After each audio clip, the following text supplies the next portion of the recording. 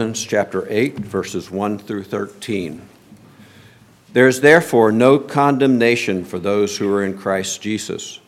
For the law of the Spirit of life has set you free in Christ Jesus from the law of sin and death. For God has done what the law, weakened by our flesh, could not do, by sending his own Son in the likeness of sinful flesh. And for sin, he condemned sin in the flesh, in order that the righteous requirement of the law might be fulfilled in us who walk not according to the flesh, but according to the Spirit. For those who live according to the flesh set their minds on the things of the flesh, but those who live according to the Spirit set their minds on the things of the Spirit. For to set the mind on the flesh is death, but to set the mind on the Spirit is life and peace. For the mind that is set on the flesh is hostile to God, for it does not submit to God's law. Indeed, it cannot. Those who are in the flesh cannot please God. You, however, are not in the flesh, but in the Spirit, if in fact God dwells in you. Anyone who does not have the Spirit of Christ does not belong to him. But if the Christ is in you, although the body is dead because of sin, the Spirit is life because of righteousness. If the Spirit of him who raised Jesus from the dead dwells in you, he who raised Christ Jesus from the dead will also give life to your mortal bodies through his Spirit who dwells in you. So then, brothers, we are debtors, not to the flesh, to live according to the flesh. For if you live according to the flesh, you will die. But if by the Spirit you put to death the deeds of the body, you will live. This is the word of God. Thanks be to God. I'd like to invite boys and girls to head out to Story Keepers or to nursery.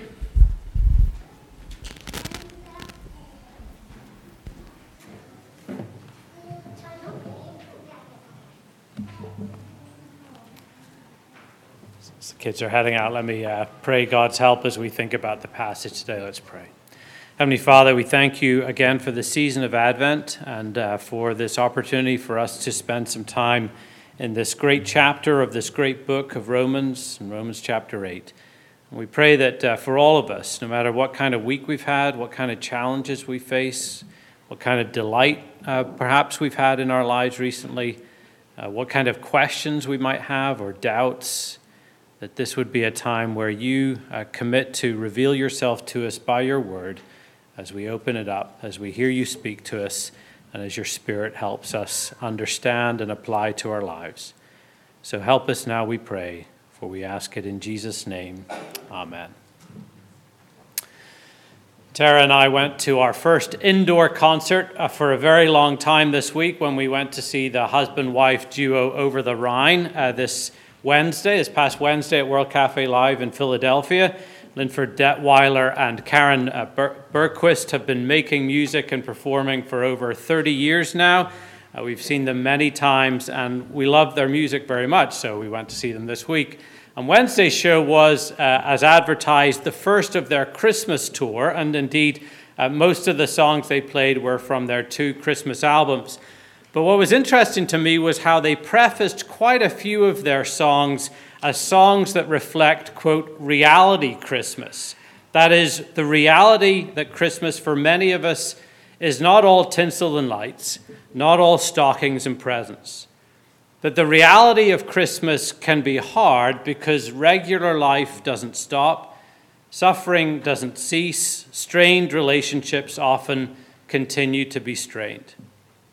However, in the church calendar, those realities are actually what we're called to think about in this season that precedes Christmas, namely Advent. Advent, as we saw last week, marks the beginning of the Christian year and historically has not been intended to just be the run-up to Christmas, but rather the season that looked forward not so much to the birth of the baby Jesus in Bethlehem, but to the second coming of Jesus still in the future. Advent, therefore, locates the church in between these 2 markers of Jesus' first coming and his still-to-come second coming. And what we referred to last week using Fleming Rutledge's term, the time between, as we await Jesus' return in glory to judge the living and the dead and to usher in the new heaven and the new earth. And as such, in this time between, in this period when we look forward to everything one day being made right, Advent actually begins in the present darkness of a world where everything definitely is not right. Advent begins in reality Christmas. Advent begins in a world of fears and fractures, of cancer and COVID, of hurts and heartache. Advent begins in the dark. And yet at the same time, as we started to see last week, Advent is not all doom and gloom, far from it, because Advent is also this season brimming with the joyful expectation of the one who promised that he will return one day and make all things new, make all things right, to restore things to the way they're supposed to be. And that's the tension that we carry as Christians in this world. Last week, we began this Advent sermon series in Romans 8 by starting in the middle of the chapter in this Advent darkness, and thinking about the realities of the sufferings of this world. So last week we saw these three groaning witnesses in the midst of this Advent darkness, the witness, the groaning witness of the whole created order, the groaning witness of ourselves as Christians in this world, and the groaning witness even of the Holy Spirit, all whose groans were characterized by these two things held in tension: frustration and hope. Frustration at this present futility and bondage of this world, but at the same time, this definite hope that Jesus is returning one day to heal this world. And so we ended last week with two things to remember and hold on to. First of all, consider. Romans 8:18. For I consider that the sufferings of this present time are not worth comparing with the glory that is to be revealed to us. And then know. Romans 8:28. For we know that for those who love God, all things work together for good, for those who are called according to his purpose. But here's the question that Paul is going to address in today's passage as we jump back to the beginning of Romans 8. What grounds did Paul have to make those statements? What assurances give him the confidence to consider what he considered and to know what he knew? And really the entire rest of Romans 8 answers those questions. We're going to look at this opening section today where we're going to see this. Here's today's sermon in a sentence. Our hope of all things new in the future. Our hope of all things new in the future is grounded in the newness of life through Jesus in the present. We're going to look at three things we already have through Jesus, as presented here by Paul: a new freedom, secondly, a new mindset, thirdly, a new indwelling presence, all so that we might understand better that our hope of all things new in the future is grounded in the newness of life through Jesus in the present. So let's think first about this new freedom, verses 1 to 2. There is therefore now no condemnation for those who are in Christ Jesus, for the law of the Spirit of life has set you free in Christ Jesus from the law of sin and death. Now, first things first, some of you know what I'm about to say. Anytime you read a therefore, you've got to ask what it's there for. And we have good reason to ask that question here. Last week I mentioned that J.I. Packer, in his classic book, Knowing God, wrote that Paul's letter to the Romans is the high peak of Scripture, and that chapter 8, Romans 8, is the high peak, the Everest of the book of Romans. What I conveniently left out last week is that Packer also wrote that you can't really fully understand or grasp the glorious riches of Romans 8 without first reading and studying Romans 1 to 7. And now, of course, he's right. And so we may be missing something by parachuting right into Romans 8 in this series, but at least we can pick up a little bit of what's preceded it by considering the significance of the therefore, the start of Romans 8, verse 1. Paul's therefore here, in some sense, reaches all the way back to chapter 3, where he began to tease out how God has rescued us from slavery to sin under the law, rescued us through the death and resurrection of Jesus, his Son. Now, we don't have time to trace the whole argument from chapter 3 through the next 5 chapters, but one helpful verse for us to refer back to here comes at the beginning of Romans chapter 5. Listen to this. Therefore, since we have been justified by faith, we have peace with God through our Lord Jesus Christ. Paul declares the good news that anyone who puts their trust in Jesus Christ and his death on the cross for our sins is declared right with God and has peace with God. And what Paul then does here in chapter 8, verse 1, is he states, in a sense, negatively what he's already stated positively in chapter 5, verse 1, where he now says, there is therefore now no condemnation for those who are in Christ Jesus. It's the same statement, but just stated differently. These are two of the most glorious words in the entire Bible. No condemnation. These two words tell us of the position of every Christian before God. To be not condemned, of course, is a legal term. It means to be free from any liability, any penalty. No one has any charges against you. And that's good news in any life setting, but it's the best news possible when it concerns your relationship with the God of this universe. A person who is in Christ has no condemnation from God. Christ has set you free. You have a new freedom. Now, some of us may say, really? I do? Christians are free? It doesn't feel very freedomy to me at times. Christians, we know, all of us, we still sin like other people. We still suffer disease and death like everybody else. Christian in a COVID ward looks just like a non-Christian in that COVID ward. So what exactly has Christ set me free from? Paul says, well, if you trust in Jesus, he set you free from the condemnation that you deserve like every other person on this planet because you have failed miserably to live according to the standards that he has set for you. Robert De Niro, the actor, once said, my joy as an actor is to live different lives without risking the real life consequences. That's great for an actor, but the trouble for all of us, of course, is that that's not possible in the real world, is it? We all live with the consequences of our past, in many ways living with those consequences right up to the present. But Paul is saying there are much bigger consequences we need to think about, namely the verdict of the true and living God to how we've lived our lives.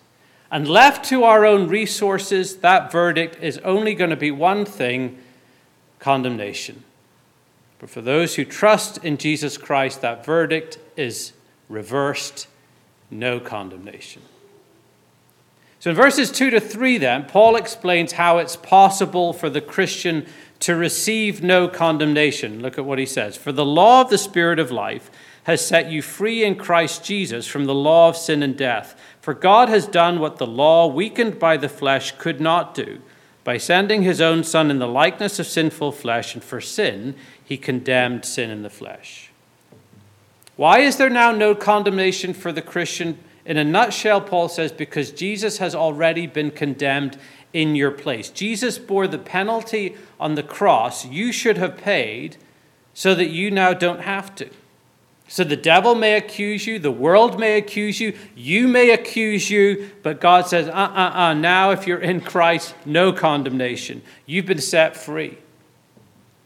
Vaughan Roberts is the rector of St. Ebb's Church in Oxford, England. Tara has edited a couple of his books over the years, but he tells the story of a minister friend of his who was doing a sermon on forgiveness and decided he would do an experiment to see what other religions or traditions believed about forgiveness.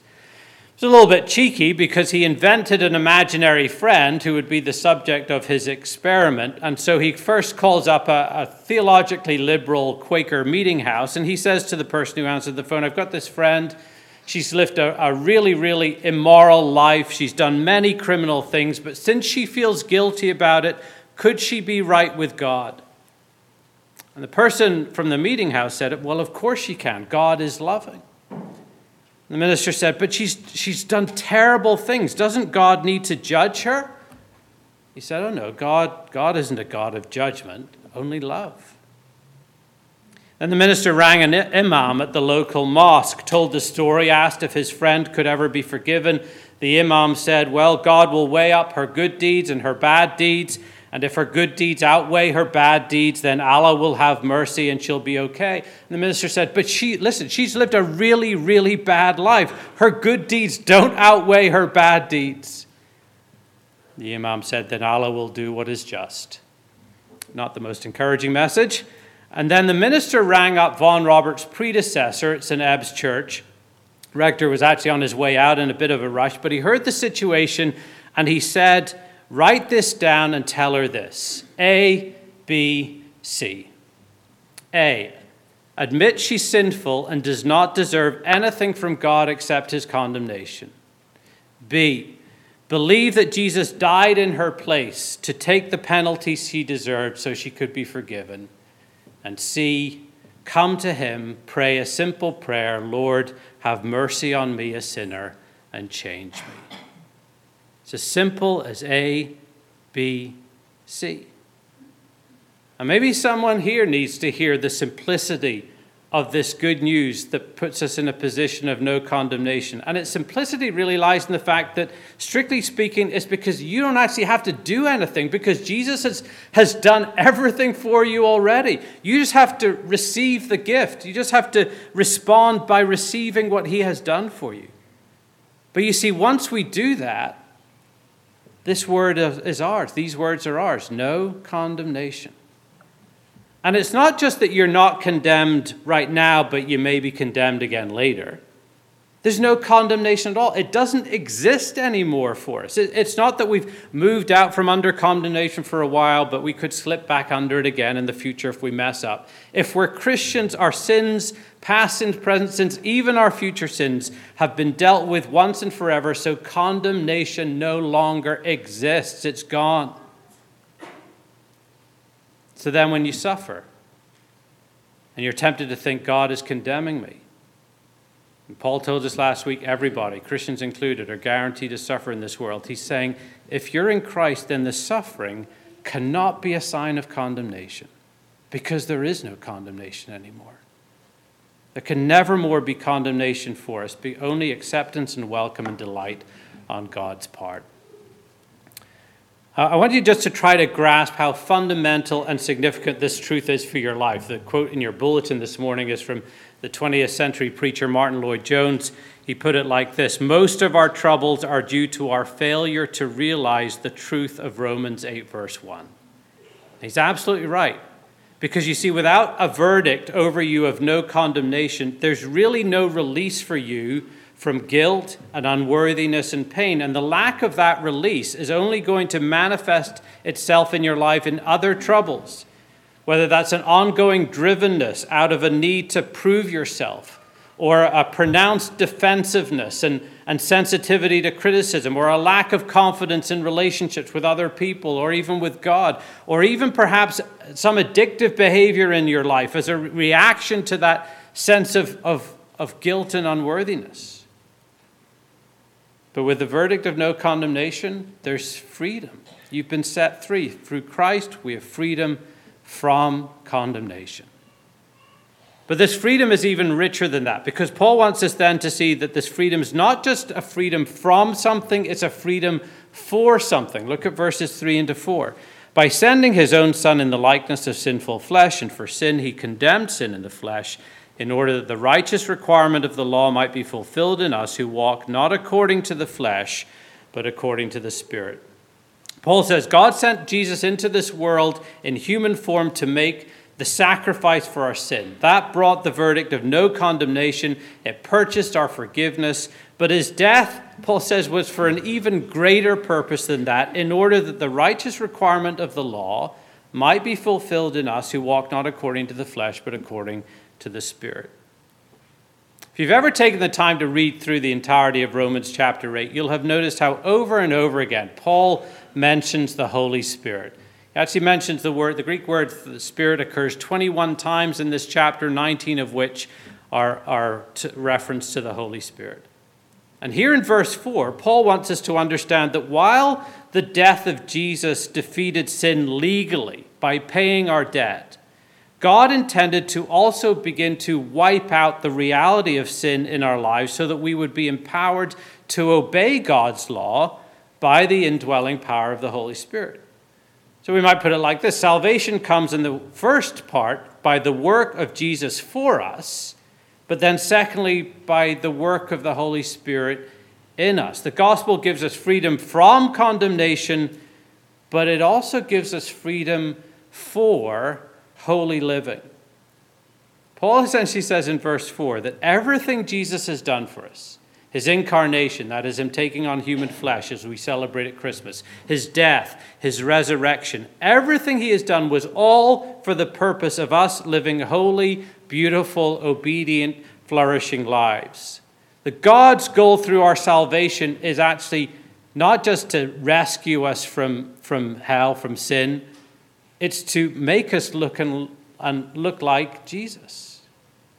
And that's surely one of the greatest possible motives for you and me to seek to live holy lives. Every time you and I intentionally sin, we're endeavoring to frustrate the aim and purpose of the entire life and ministry of Jesus Christ. Let me say that again. Every time we intentionally sin, we're endeavoring to frustrate the aim and purpose of the entire life and death and ministry of Jesus Christ. If that doesn't work as an incentive for godly living, then there's nothing that's going to make you want to live that way. God has given us a new freedom from something for something. But in order to equip us for this new freedom for holy living, God has given us a second new thing, Paul tells us, a new mindset. Look at verses 5 to 8. For those who live according to the flesh set their minds on the things of the flesh, but those who live according to the Spirit set their minds on the things of the Spirit. For to set the mind on the flesh is death, but to set the mind on the Spirit is life and peace. For the mind that is set on the flesh is hostile to God, for it does not submit to God's law. Indeed, it cannot. Those who are in the flesh cannot please God. Now, it's easy to read these verses and ask, why all this emphasis from Paul on the flesh and its consequences? And the reason for that emphasis is because Paul wants to demonstrate as clearly as possible the difference the Holy Spirit makes when he comes into the life of a Christian. It's really important for us to understand here what Paul is not saying and what he is saying. Here's what Paul is not saying. He isn't saying here are two types of Christians. There are those Christians who live according to the flesh or the sinful nature, some other translations put it, and there are those Christians who live by the Spirit. Paul uses this language of flesh differently in other places. Yesterday, my friend Ben John, who I'm delighted is here today, who I met through the Andres, which is why Ben's here today.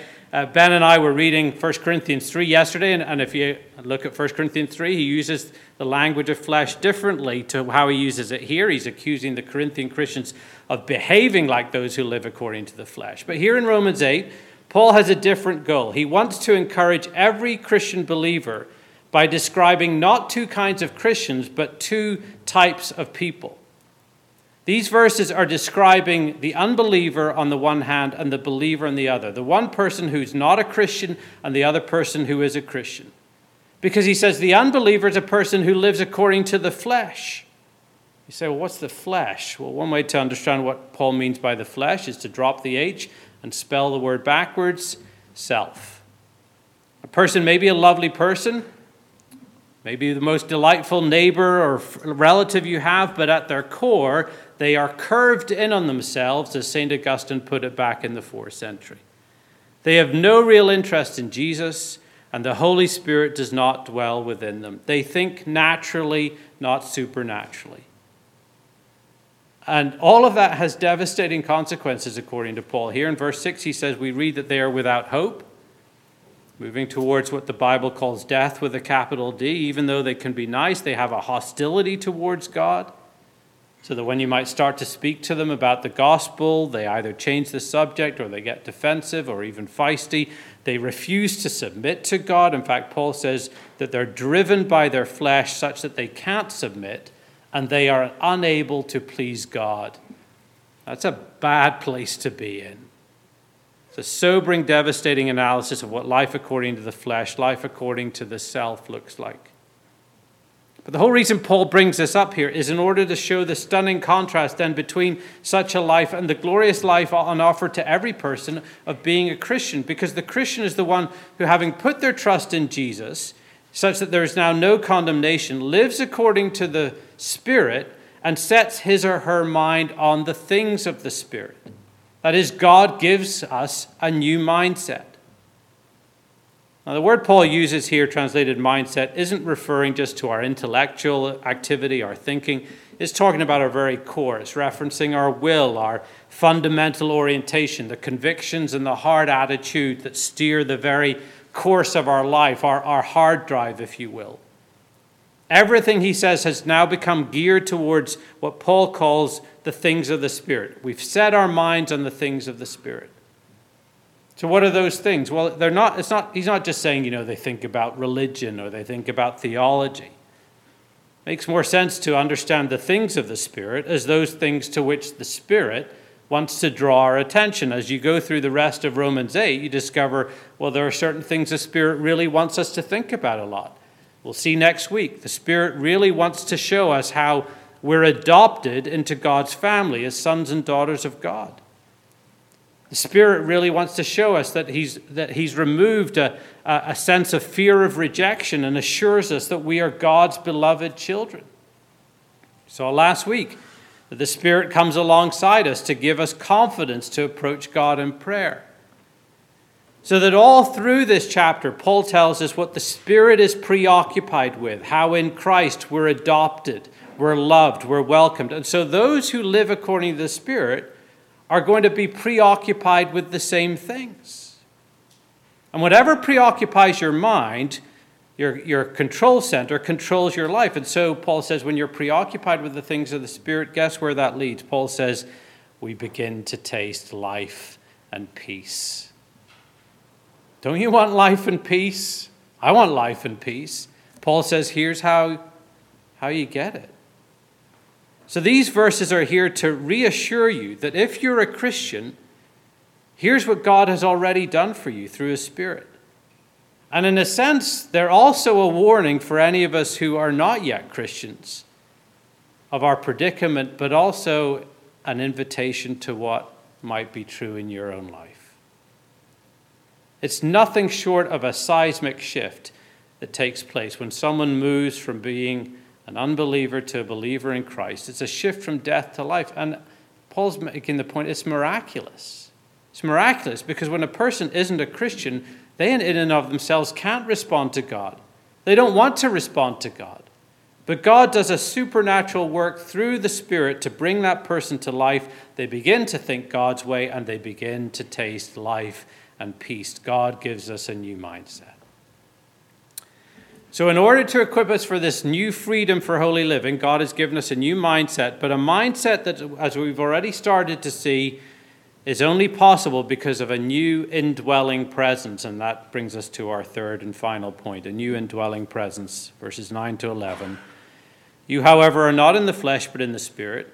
If, in fact, the Spirit of God dwells in you, anyone who does not have the Spirit of Christ does not belong to Him. But if Christ is in you, although the body is dead because of sin, the Spirit is life because of righteousness. If the Spirit of Him who raised Jesus from the dead dwells in you, He who raised Christ Jesus from the dead will also give life to your mortal bodies through His Spirit who dwells in you.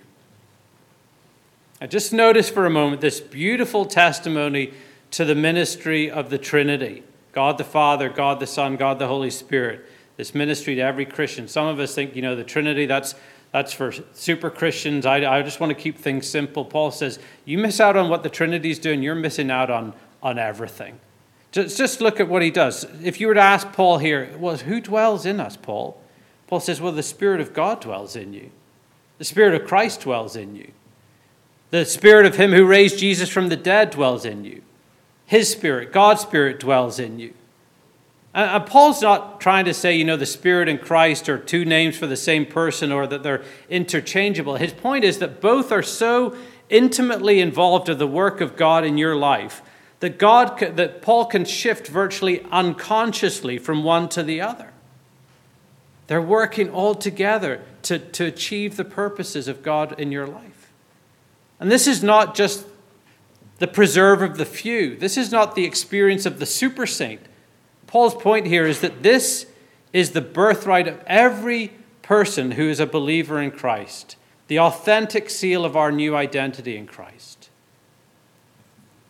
What Paul is getting at in this last section is how God changes people, how he equips us to live out this new freedom we have in Christ, how he changes our mindset from an old one to a new one.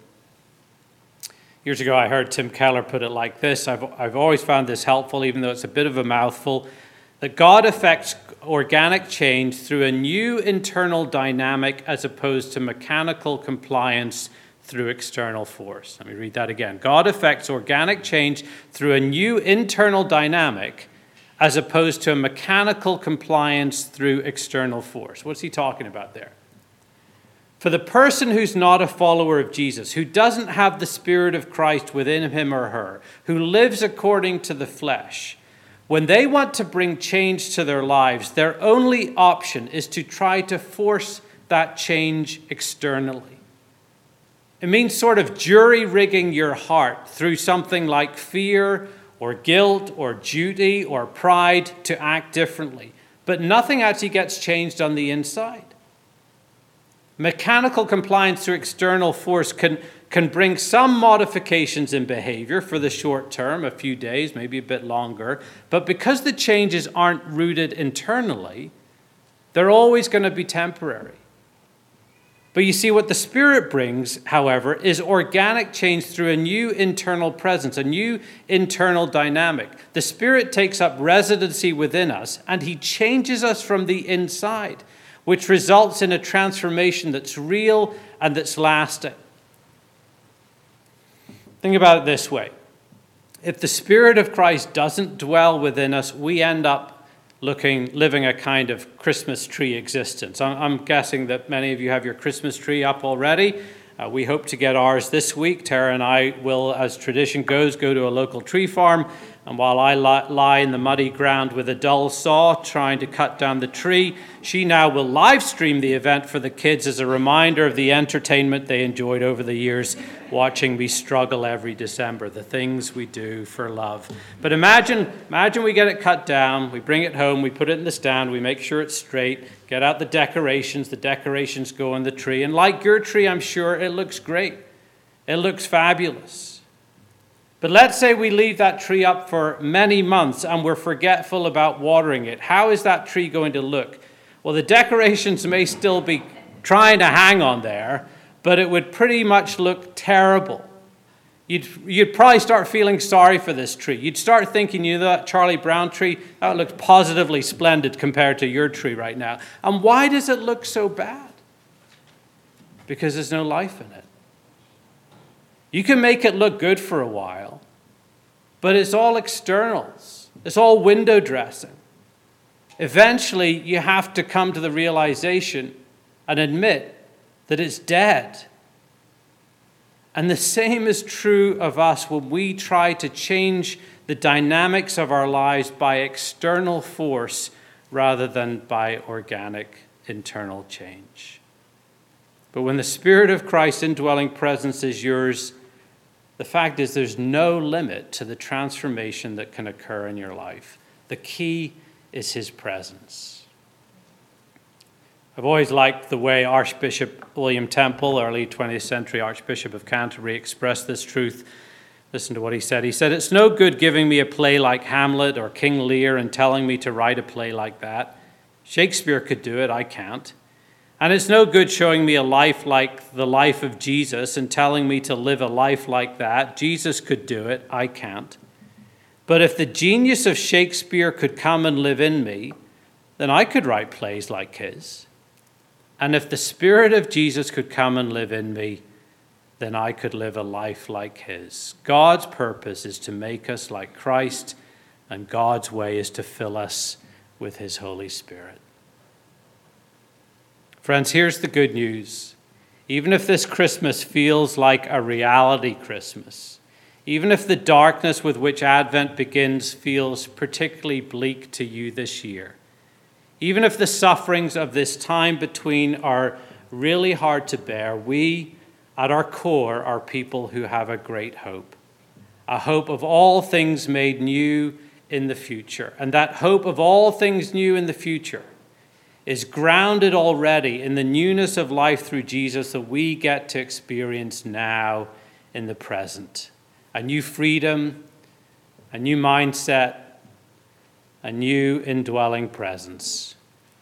Behold, Jesus says, I am making all things new. Let's pray. Gracious Heavenly Father, we thank you for this chapter. We thank you for its reminder of the things that you have done for us, for the verdict that is over all who put their trust in Jesus, all who would take the simple path of the ABC to know that there is now no condemnation in Christ for those who love you. We thank you that you have given us this freedom, a freedom from condemnation, but also a freedom for something, a freedom to live the way you've called us to live. And you've given us the resources to do that by your indwelling presence, through your Spirit, by creating in us a new mindset. Lord, may these things be more than words that I've spoken, words on a page. May these things be the new reality of our lives in this period of Advent and reality Christmas. For we ask it in Jesus' name. Amen.